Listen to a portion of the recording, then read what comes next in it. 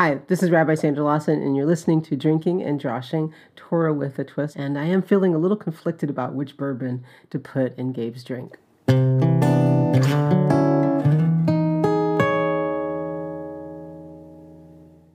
Hey, Gabe. Hey, Amanda. Okay, so I know that you told me that maybe we had too many Hillel connections as guests on the show. Is that true? Yeah, we've been pulling from that bin a lot.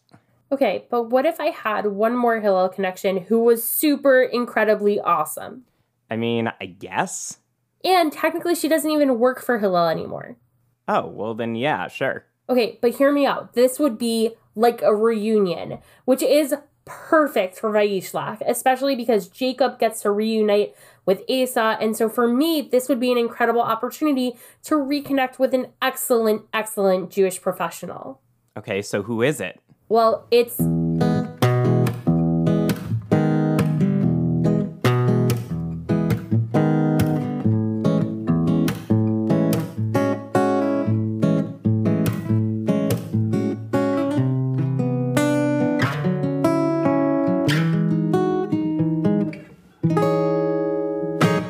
So if last week we were talking about going out on a journey, what happens when we might be trying to send someone out or having a direction? Well, sometimes that can be a little scary, especially if we are bad with directions, as I generally am.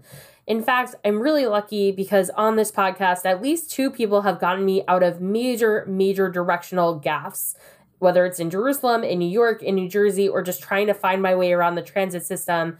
Directions aren't always the best thing, which is difficult when you're on a journey or when you're trying to get yourself out of a bit of difficulty or challenge. If you don't know where you're going, if you don't know where you're starting, then what do you do next?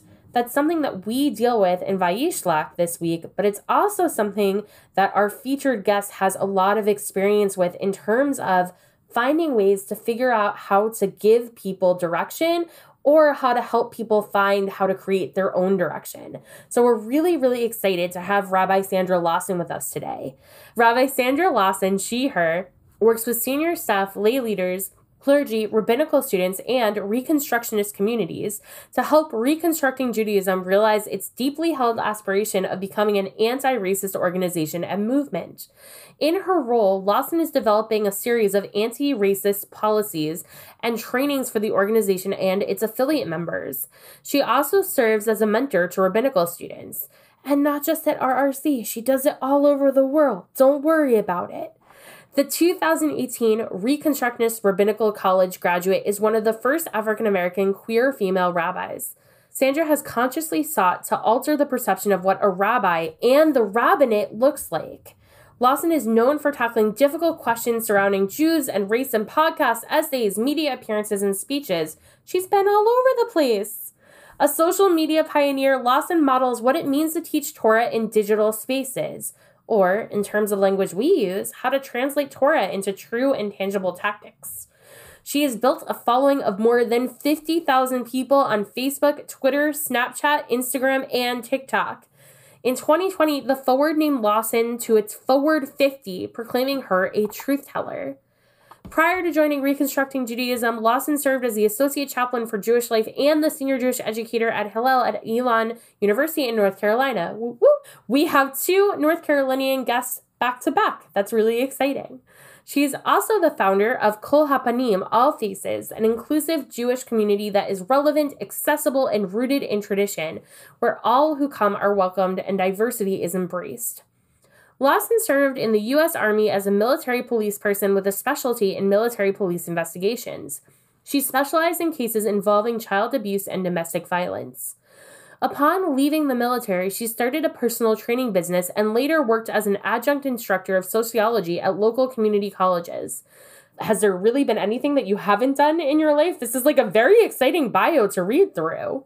She has also served as the investigative researcher for the Anti-Defamation League Southeast region, becoming the go-to person when law enforcement in the South needed information on hate groups. And of course, because we know you've been waiting for this, Lawson lives in North Carolina with her wife Susan and 3 fur babies, Izzy, Bridget, and Simon. Rabbi Lawson, we are so excited to have you on the show. Welcome. Thank you for having me. And The beauty of having a communications person write your bio. I've done a lot of things, and I hope to do more. Life's kind of short, and trying to make the best out of it. And we're going to learn from that expertise today and all of the different experience that you've had. I think that it's helped shape a lot of the teachings. Another person who shapes a lot of the teachings that I get to have every week, especially when we are definitely doing our homework together and not working on the podcast, is co-host Gabe Snyder. What's going on, Gabe? Hey, Amanda. It's great to have you here. And of course, our favorite, our only executive producer, Edon Waldman, who, just in case people were keeping track at home, we got to hang out with like 4 or 5 times last week. It was very exciting. What's going on, Edon? Happy to be with everybody. We are super excited to have this be one more time that we get to hang out, even if it's virtual. So excited to start the show. So ready for some very important conversations, and we'll admit, possibly some difficult ones. Let's get started.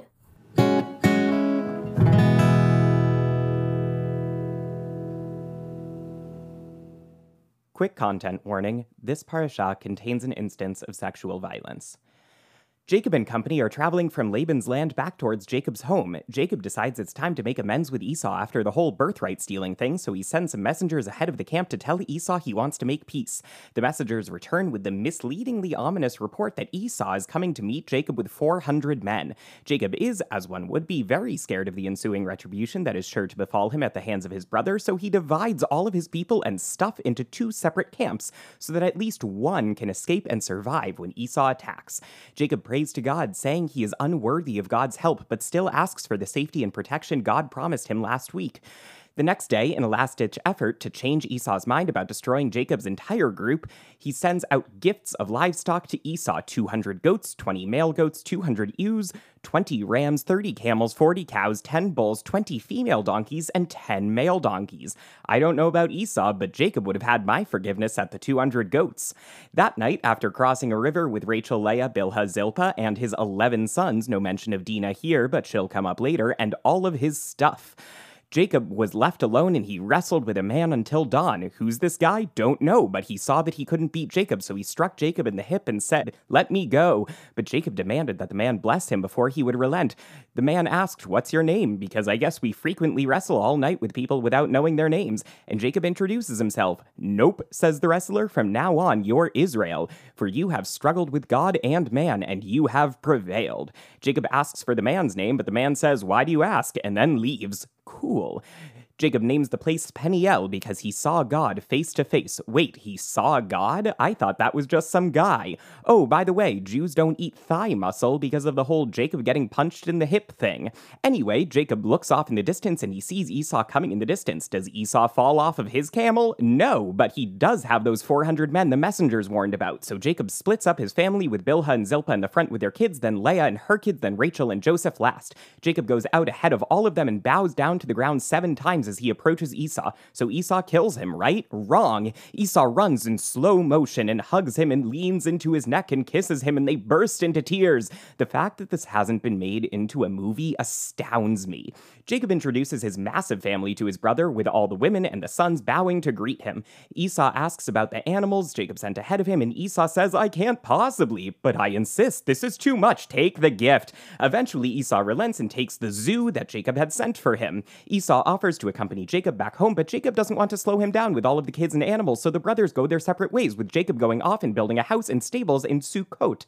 Eventually, Jacob arrives to the city of Shechem in the land of Canaan and sets up camp. He buys some land and builds an altar. Separate story. One day, Dinah, the daughter of Leah and Jacob, went out to see the women of the city. Shechem, son of Hamor the Hivite, a local prince, attacked and raped her, and then afterwards fell in love with her. Shechem asked his father to acquire Dinah from Jacob to be his wife. When Jacob and sons heard of Dinah's assault, they were incredibly angry, so when Hamor asked for Dinah as a bride for his son, they formed a plan.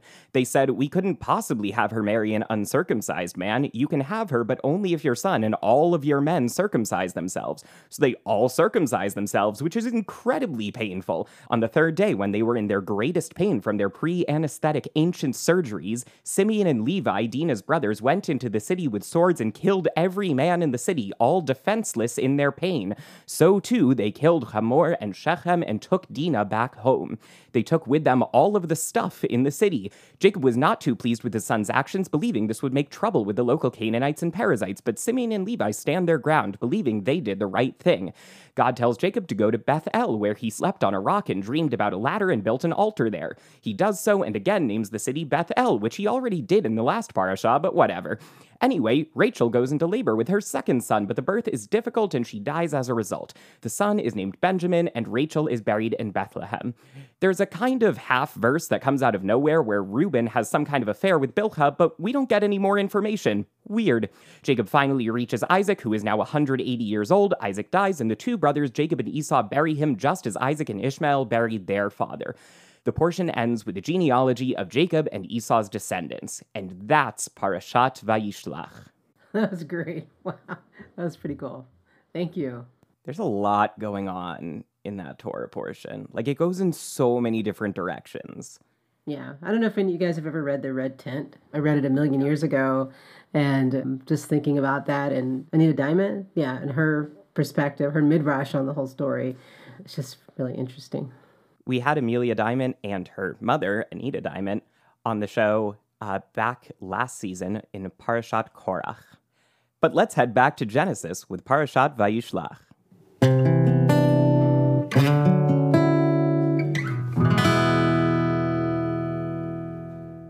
Rabbi Lawson, I am really, really touched that you managed to find the time to be with us today, especially in the midst of about 8 million meetings that you need to be at.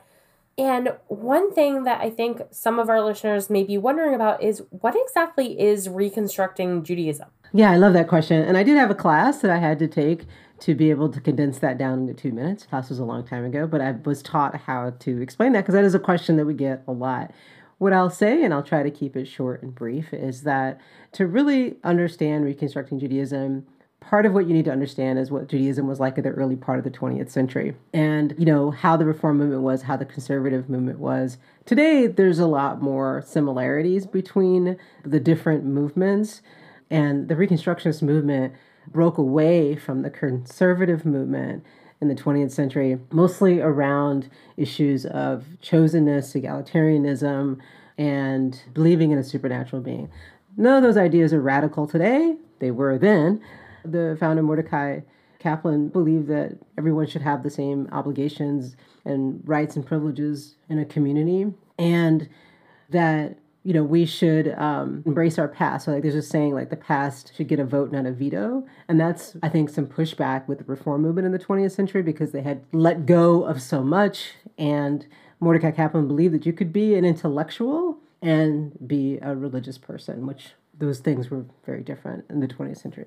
So Amanda read your bio earlier, and it's got so many different things. She joked that there's nothing you haven't done. There's so many different pieces of your work, and I'm wondering if there's a through line for you, if there's something, whether it's a value or an idea that connects your work, not just now, but across your history. First of all, I want to say, when I was in the military or when I was in college or when I was in high school or a kid, if you'd have told me I'd be a rabbi today, I would have, first of all, not known what you were talking about. And I would have thought that you had seriously been smoking something because I was so far away from anything like that. But I do think, looking back, whether it's somebody, whether a higher power, supernatural, somebody driving my life, everything has led to the next step. I knew at a very young age that I was probably going to join the military, work in law enforcement, because those are things I wanted to do.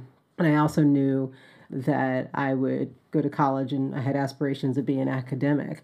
And I held on to that PhD dream for a very long time. I've let it go. And because I thought that's what you do. I wanted to work on a college campus and I wanted to be a cool professor. I've worked on several college campuses. I just don't have a PhD in sociology. I joined the military to get law enforcement experience. While I was in the military, I got training on police investigations and domestic violence and child abuse. And then when I got out of the military, I was like, I don't want to work for anybody for a while. I don't want to take any orders. I wanted to be able to just quit a job if I wanted to quit it. And I also needed something flexible because I was going to go to graduate school. And I started a personal training business because in the military, I was really fit and good at teaching fitness. And I started a personal training business.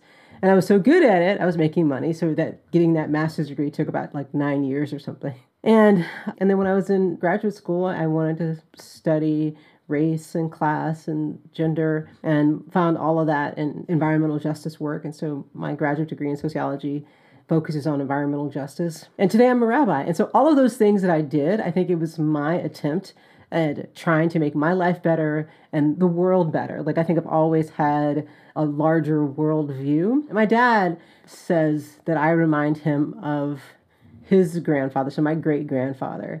Like, my dad said to me one day, he probably doesn't even remember, I used it in a podcast when we were talking about Joseph and how Joseph was different. And so my dad calls me up one day and he's like, you remind me of your great-grandfather. He was somebody who dared to be different. And he's like, that's good. And then bye. That was, that was the conversation. And I've talked to him more about that since, but he just like had this memory of his grandfather and he wanted to share that with me. So I've always just beat it to my own drum in many ways. I really appreciate that, especially because I think sometimes it's how I felt. I think that sometimes I see Torah or text from a different lens that other people might, or I might even approach Judaism in a different style than some people will think of. And so one of the things that I've been thinking about, and I know that you brought up your work with domestic violence and your work with some child abuse situations, is, recently we've talked about different portions where characters haven't entirely been seen for who they are. We talked about that with Jacob and Asa and Toldot. And with Dina, in this particular narrative, she's not mentioned until all of a sudden she's mentioned as a person who goes through a really horrible experience. And her family reacts really horrifically in this moment in a place that ends up being a foreshadow for another Torah person that we'll get to later down the line of something really bad that happens in this location. And so I'm curious how the work that you've done may influence how you look at the story of Dina. And I know that you said that there was a story that you might be interested in sharing with us today that you said has some ups and downs of some of the work that you did. Yeah, just listening. One of the things I love about our tradition is that, at least for me, I'm always looking at the Torah portion with whatever is going on in my head at that moment, or whatever I'm living with right now. And so, like, listening, Gabe, to you talk about the Torah portion, I'm thinking about all these instances of domestic violence and how men in our society respond to so many things violently, especially when it comes to women, or if someone's manhood is talked about in a negative way or something. But often when men get angry, they use words that demonize women, and they say that to other men. But it's interesting that we see that in this week's Torah portion, Vayishlach, and we also see something we also see in our real lives, is those same men want to be very incredibly protective of the women in their lives. And I'll just tell you like a personal story, and if my dad is listening, we'll talk about it. So, like my dad was one of those men. He wasn't like a violent person, but he used his power in ways that I'm not proud of. We've talked about it. And, as an older man who's an advocate for veterans, he called me up one day and he asked me about my experiences in the military, and he asked me if I was ever sexually harassed. And I said, yes. And I was never assaulted. I had men say incredibly inappropriate things to me, and nothing bad happened to me. I just had to navigate my way out of situations. And he was so mad. He said that he was speaking to women veterans or something. And I said, Dad, honestly, I don't think you're the right person for that. I think you need to really take a good hard look at how you treated women when, you were in a position of power. And he said that was really hard for him to hear. And he understood. And that was like the first time we'd ever talked about that. From my vantage point as a child to how I see this today, my dad was a womanizer. Like, he used women, which contributed to his divorcing my mother. With that said, I have a great relationship with my dad. I love my dad. But, I think that men in our society reflect a lot what we see in this week's Torah portion. And he has a wonderful wife now. And one of the things he said to me around their 10th anniversary was that he had never cheated on her. And I said, that's great. I can really appreciate the connection that you're bringing from this week's Torah portion into the modern day, into what we're seeing with men in today's society. I can also really appreciate the complexity in what you're saying, that there's so much nuance, that there's, I recognize these flaws in my father, and yet I have this great relationship with my father, and I love him very much. And I can still call him out on these things, and I can still say, this was a really bad thing that you did, and you need to think about this, and, I'm going to call you out on it.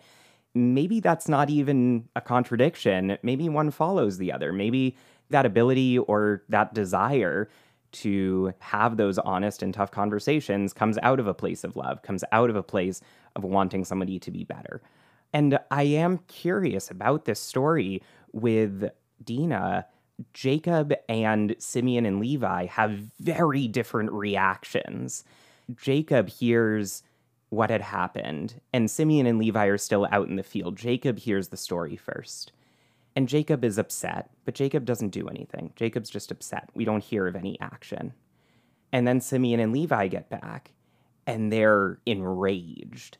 And they come up with this whole plan to make all the men in the city circumcise themselves and then kill all of them. And then Jacob is upset with them because Jacob doesn't agree with that action. And I'm wondering how much of that might be a product of age, how much of that might be a product of generation. We see in our own society today, certainly baby boomers looking down on Gen Xers, looking down on millennials, looking down on Gen Zers, looking around and saying, like, what are you doing? Like, that's absolutely not the right way to approach this problem. And so I'm wondering how generational factors and age factors might factor in addition to the obvious gender issues. Yeah, that's really good. I mean, just listening to you, first of all, like Jacob is older. I have no idea how old Simeon and Reuben are in this Parsha. And, I see this sort of like how I see this in a connection with like young activists versus older activists. And so like for young people, there's often, not always, but like people react. I remember what I was like in my 20s talking to somebody who was 10 years older than me about queer issues. I'm like, why aren't you mad? Why aren't you mad? We must do something. And they're like, it's fine. And, generationally, young people can learn a lot from the experiences of their elders and vice versa, because I've learned a lot from young activists that I work with. And Jacob in this moment, and I haven't thought about this before until now, he's like, I imagine that he is trying to figure out what to do with this situation. And before he could figure it out, his sons went ahead and in some ways you could say disrespected him because he's their dad and made a decision for him, and was also like calculating and horrific. Instead of just going in and kill them, like, okay, we'll accept you, but our custom is everyone must be circumcised. And then Shechem and that whole folks over there are going to do that and trust, and then they get murdered. It's just a whole complex thing. Like, yes, Dinah is raped and that is horrible, but then all these other horrible things happen on top of it. I've been listening to you, Sandra, and it brought up some things for me, especially regarding Jacob in this moment. And so I was thinking about this idea of Jacob in this story and his either conflict or aim to resolve conflict with Esau. And Jacob gets a name. He gets a name in this parsha after he wrestles with a man, with an angel, with God, with insert thought here. But there are two ways that people have talked about Jacob's new name of Yisrael.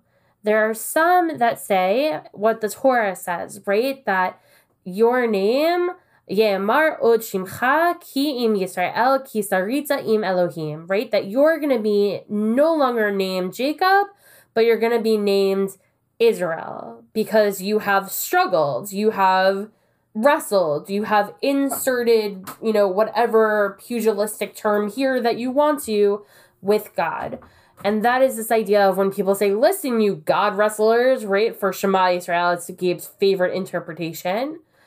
And there are others that say, wait, no. It's not about Jacob's struggle. It really was meant to be Yisrael, Yashar El.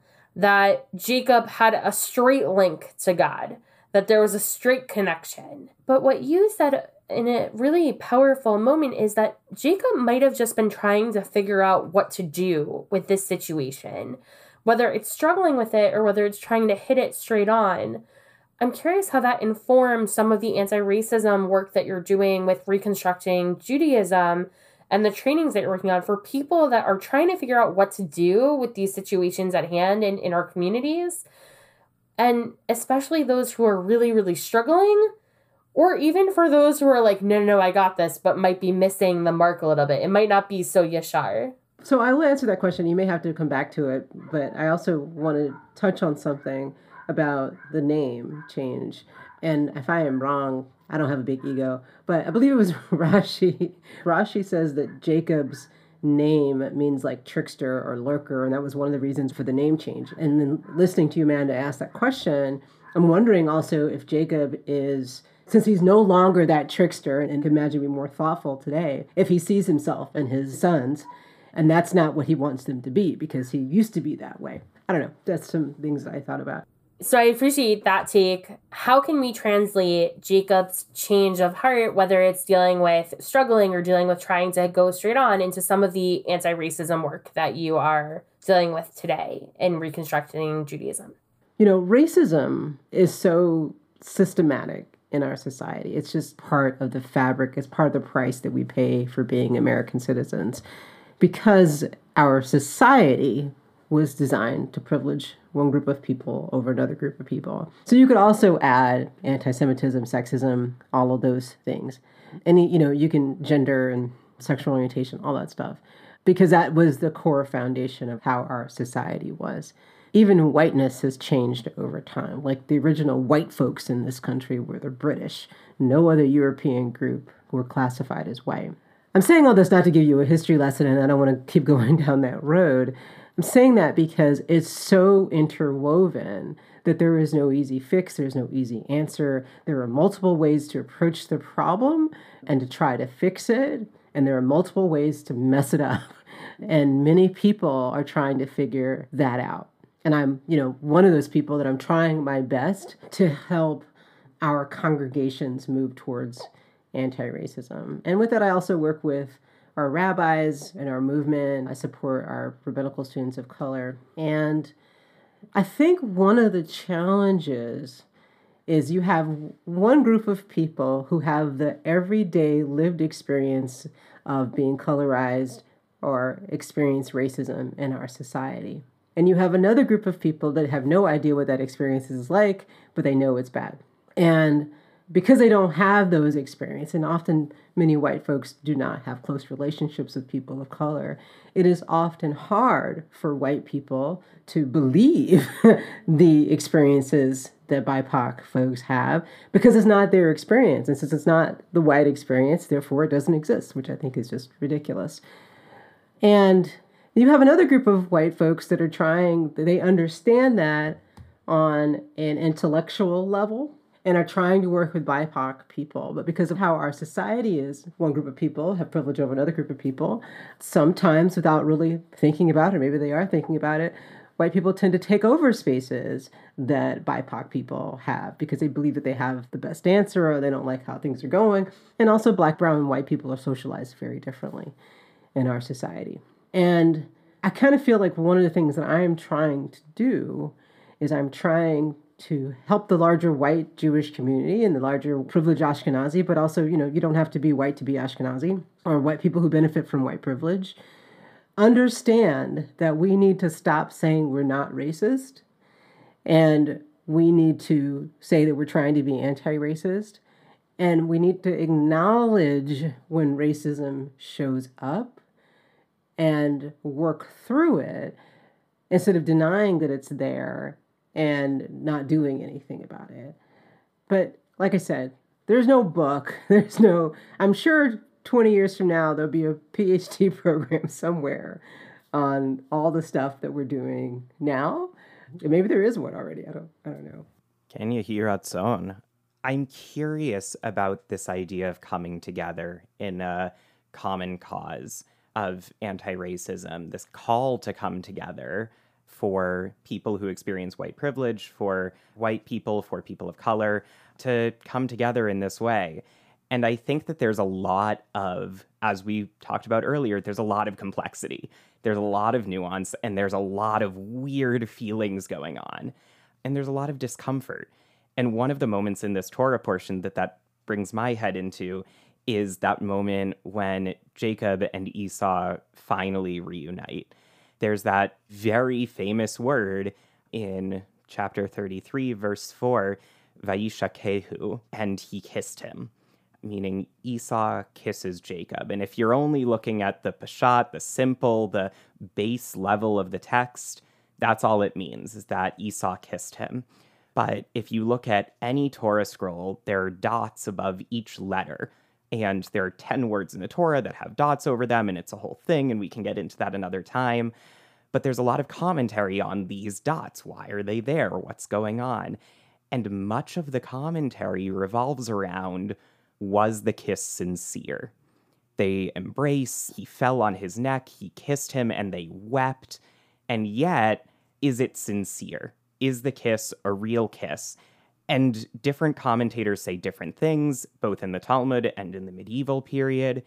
And this isn't really a question. This is just a statement to say that even at these moments of great joy, even at these moments of coming together, there can be these really complex feelings. Maybe Esau doesn't completely forgive Jacob. I think it would be difficult to. Maybe Jacob isn't totally confident that Esau's not going to hurt him. And also, they're still coming together, and they still come together to bury their father, just as Isaac and Ishmael did, which I think is a really beautiful thing. I do want to move on to our last question that we ask every guest before we finish up our conversation. Rabbi Lawson, if you had one message to share with our listeners, what would your call to action be? What are you hoping your listeners will do after hearing this episode? I think trying to narrow it down to one action. And, you know, as I said earlier, I often, when I read the Torah portion, I listen to the Torah portion, and that was really a beautiful download, Gabe. Whatever is moving to the front of my brain is like what's speaking to me in that moment. And, you know, when I used to work at Elon as a chaplain and a Hillel educator, people wanted more text other than Tikkun Olam, B'Tselem Elohim, you know. And I found the text to help people struggle in that moment. And going back to B'Tselem Elohim, what I think is important, what I want the Jewish community to understand, is that whole idea of created in God's image. Each of us has a spark of the divine. Each of us are created in God's image, which means we're all related. You know, we're all kin. And each of us has a spark of the divine, and a spark of us is in the divine as well.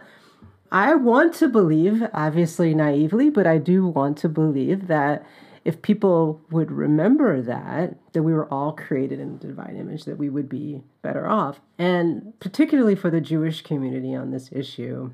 Last year, I leaned really heavily on Parshat Bo. I wrote a piece about it that's coming out in a book soon.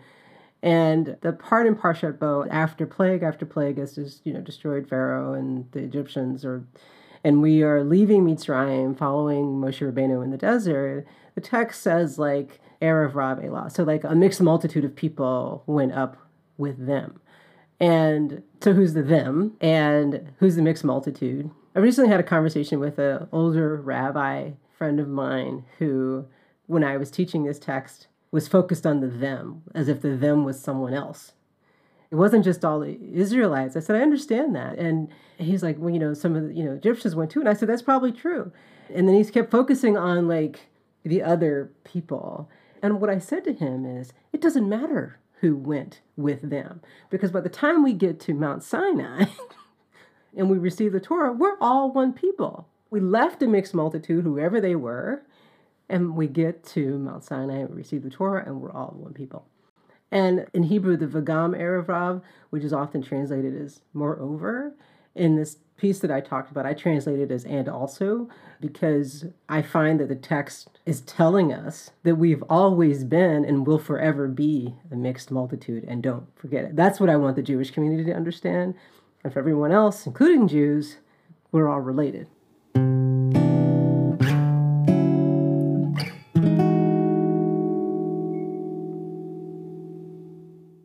Hey, Gabe.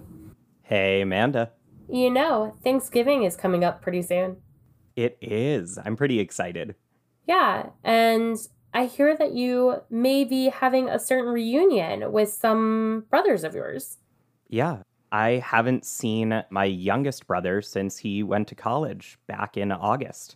Are those reunions always sweet, or do you have fun, or do you fight? Like, is it just everything is good to go, or sometimes is there a little bit of tension? I mean, I think like any brothers, it's kind of a mixed bag, but in the end, we love each other and it's nice to be together. I was curious, as you're thinking ahead, if there might be any sort of thing that you could share together, like a movie or a meal or who knows, even a drink recipe? Well, I'm glad you asked, because in honor of Parashat Vayishlach, we are proud to present the Brothers Red Reunion. It's been a long time since the brothers have seen each other, so start off with 2 to 3 thyme sprigs. Sorry. Muddle those together in a cocktail shaker to release the oils.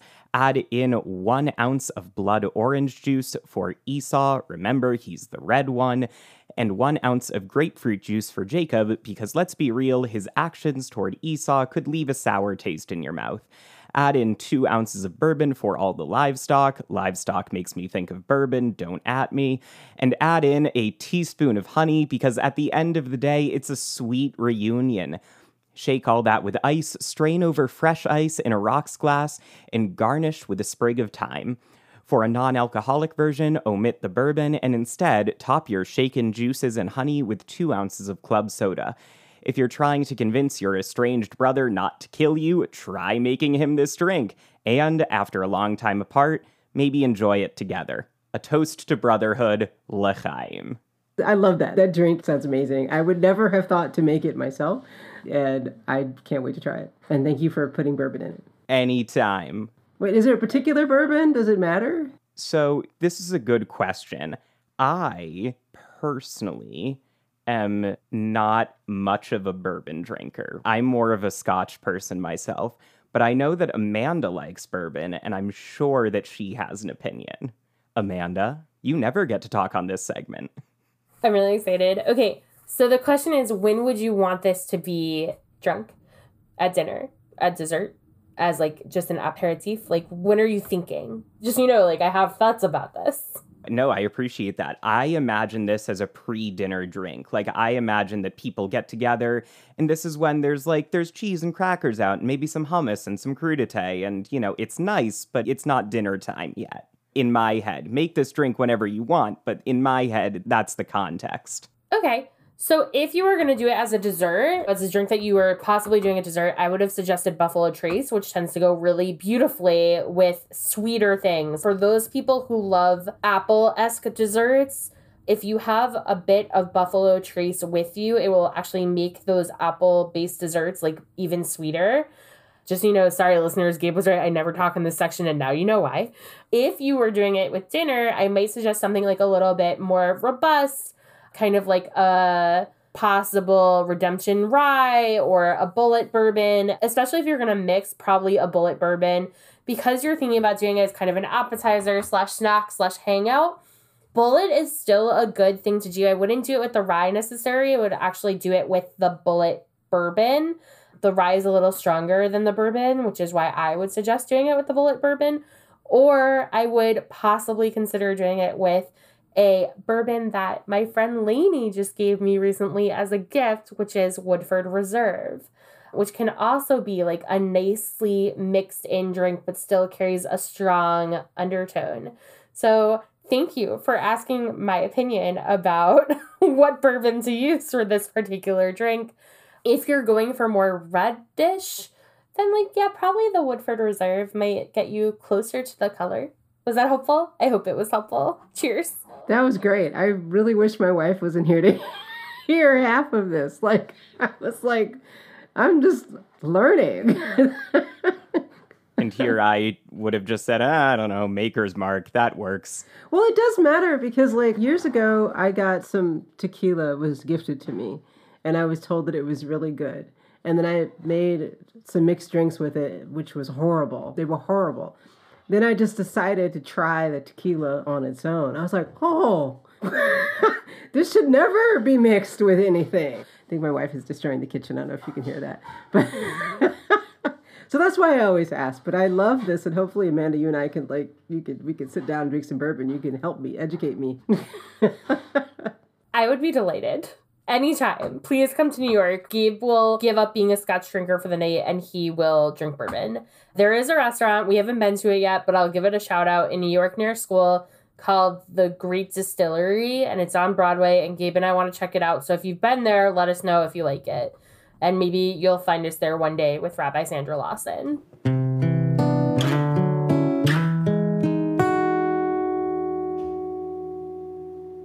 While I absolutely had the pleasure of talking shop or bourbon with Rabbi Sandra Lawson, unfortunately, we've hit our last section today of thank yous and closing cues.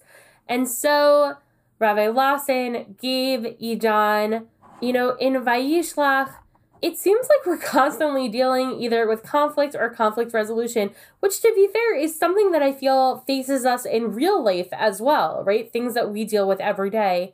And so what's a Jewish take that you have on either conflict or conflict resolution that you would hope that people would think about in times of challenge? Gabe, we'll start with you. In Parashat Vayishlach, we're talking about two brothers, and we're talking about their feud and them coming back together. And it reminds me of a line from Leviticus chapter 19, verse 17, Lo tisna et achicha bilvavecha. Don't hate your brother in your heart. And I think there's something really beautiful about that even if we're angry, even if we're disappointed, even if we think the relationship is beyond repair, holding hate is something that's really damaging, not only to your relationship, but to you and to your sacredness. It's hard to hold sacrality while you're also holding hate. And so, while we absolutely should hold people accountable and we shouldn't forgive simply for the purpose of forgiving, we should only forgive after teshuvah has been done, after repair has been made. It's also important not to hold on to hate. So that's my answer. Beautiful. Rabbi Lawson, what about you? Okay, so, when you first asked the question, I was thinking about all the times in our text where conflict just goes horribly wrong. And I was having a hard time leaning on the resolution. So, we are a month or so past the Hagim, and that whole process of teshuvah is really important and helping us heal if it's done properly. And the text that I want to bring up, it's in Sanhedrin, I think 15. He or she who destroys a soul, it's as if they have destroyed an entire world. And what I want people to understand is it's not just about if you kill someone, it's not just about if you say something, do something physically to someone. Our words can destroy a soul, our actions can destroy a soul. And if you hurt someone, whether intentionally or not, you could say it's almost as if you have hurt an entire society. But my brain is really thinking about all the times in our text when the violence that happens in our text. I think it's just thinking about what happened to Dina and what happened in this week's Torah portion. I think that that's a fair take, and I'll speak on that when I answer this question. But before I do, Idan. So I think, generally speaking, as Jews, we love to argue anyway. We live in conflict. I think, arguing with each other as Jews, it's kind of the Jewish love language, if you will, as well as all the conflict going on around us and involving us.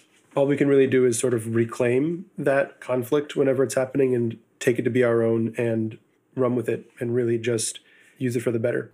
I've been thinking a lot about this, and I used to have this conversation when I worked at Oregon Hillel about conflict conversations, that generally when people hear the word conflict, they either think immediately of conflict resolution or they think of what's happening with the Israeli-Palestinian conflict. That's usually kind of what comes to mind. And I think that in Judaism, there is an incredible word that encompasses an entire lifetime of struggle and difficulty, which is teku. In Talmud, the word teku means the matter remains unresolved. And I think there is something to be said when coming into conflict that you may not be coming into this encounter, into this relationship in order to solve the conflict, but in order to possibly be able to speak to the person or say to the person, wow, like we may be at a Teiku situation, that the matter may just remain unresolved, and that conversation can continue even with this thing remaining unsolved, unfixed. That's okay. It may be a little ambiguous, but it's still okay. And it's something that we can work on or towards, but never really complete. Just like a lot of our conversations. And Sandra, if people want to continue conversations like this with you or want to learn about some of the anti-racism work that you're doing with Reconstructing Judaism, how can they find or follow you? I know you're all over the internet. I am. I'm pretty easy to find. On most social media platforms, you can find me as Rabbi Sandra, full stop. And on YouTube, I think I'm Rabbi Sandra Lawson. And also you can find me if you go to the Reconstructing Judaism site. It's slawson at reconstructingjudaism.org. But it's pretty easy to find me online. It might take a while to respond, but it's easy to find me. Incredible. And also, if you want an interesting response, you can always try to TikTok Rabbi Lawson, because she often duets or responds while drinking her coffee to videos that she finds interesting. But if you're down to have a dance party, you can always duet Rabbi Lawson on TikTok, because every Shabbat morning she posts a Shabbat morning dance party, which is always super fun. And you can see some of her fur babies in those videos. So just in case you're trying to check her out on TikTok, I think that you will enjoy that. Sandra, any last words, thoughts, concerns, or jokes that you want to share? I've really enjoyed our conversations here. This is a very relaxing podcast, very conversational. You guys are great. Thank you for having me. Thank you for being here and for willing to come to New York to drink bourbon with me and just, talk about life. I'm very excited for this future date. I will be reaching out to you to put it on the calendar eventually. And thank you so much to Gabe for your thoughtful, insightful questions, and to Idan for literally making sure our tech worked today, because all of us seem to struggle a little bit with figuring out how to make things work, whether it's me with my headphones or Gabe with getting his mic set up or Rabbi Lawson with Audacity. Idan, we are very thankful to you. Kate, thank you for the time that you put in editing this, and thank you, of course, to our listeners.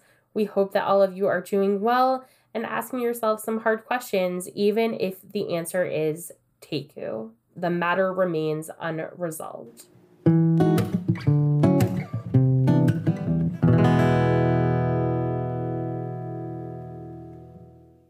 Hey, Gabe. Hey, Amanda. Have you ever noticed that it feels like all we do when we talk about Torah is talk about a lot of drama that happens in these stories? Yeah, our Torah characters weren't really, chill. Well, there was that line about the fact that all happy families are happy in the same way, but each miserable family is miserable in its own unique way. Sure, yeah. So it's a really interesting thing. I read recently in Poke the Box that anxiety is just this idea of feared failure, that you fail in the future, right? It's a fear of that you've already failed.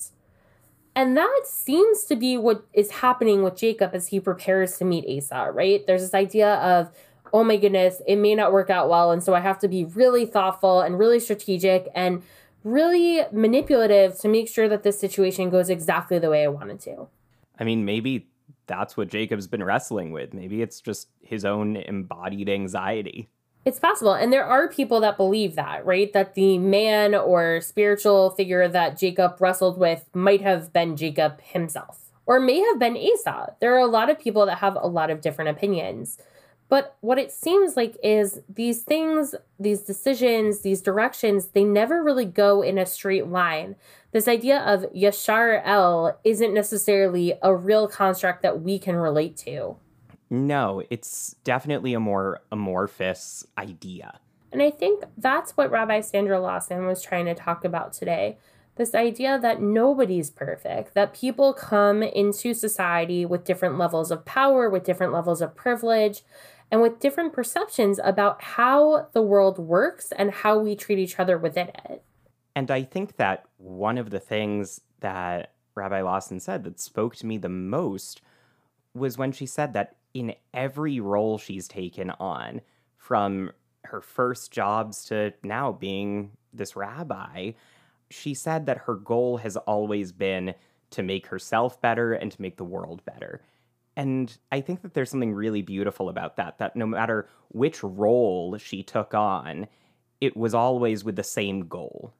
That makes sense, especially based on the Talmud quote that she used of the person who saves a person saves a world. I think for us, though, it can be a little bit more of a struggle, especially when we're trying to become better allies, when we're learning what that looks like, what that means. You know, whether it's the right moment to call something out if we see injustice, whether it's for us to stand up or step back, what it means to struggle in the real time with the real people and the difficult situations that we're facing. I also think there's an important piece to allyship. This idea of ally is a verb, that if all you're doing is saying, yes, I stand against racism, and then you don't do anything about it, that's not allyship. Allyship has to be action. It has to be really standing up and doing something. And sometimes that action can be asking a question or asking for guidance. Sometimes that action can be just getting started, trying and failing. And sometimes that action can be to stop and do a real self-assessment of where it is that you fit into this situation. Are you in part responsible for the scenario that you're in now? Are you a victim of outside circumstances? Are you trying to figure out where best you might fit in the narrative that is being told about the story that you're living? I think that's a great point. And really, that's what we aim to do on this show every week, is examine our own inner conflicts, examine the outer conflicts of the world, and help our listeners do the same. So if we've helped you do that today, we really encourage you to like us on Facebook, to follow us on all of the social media, and to give us a rating on Apple Podcasts and share us with your friends. It would really help us out. L'chaim. L'chaim.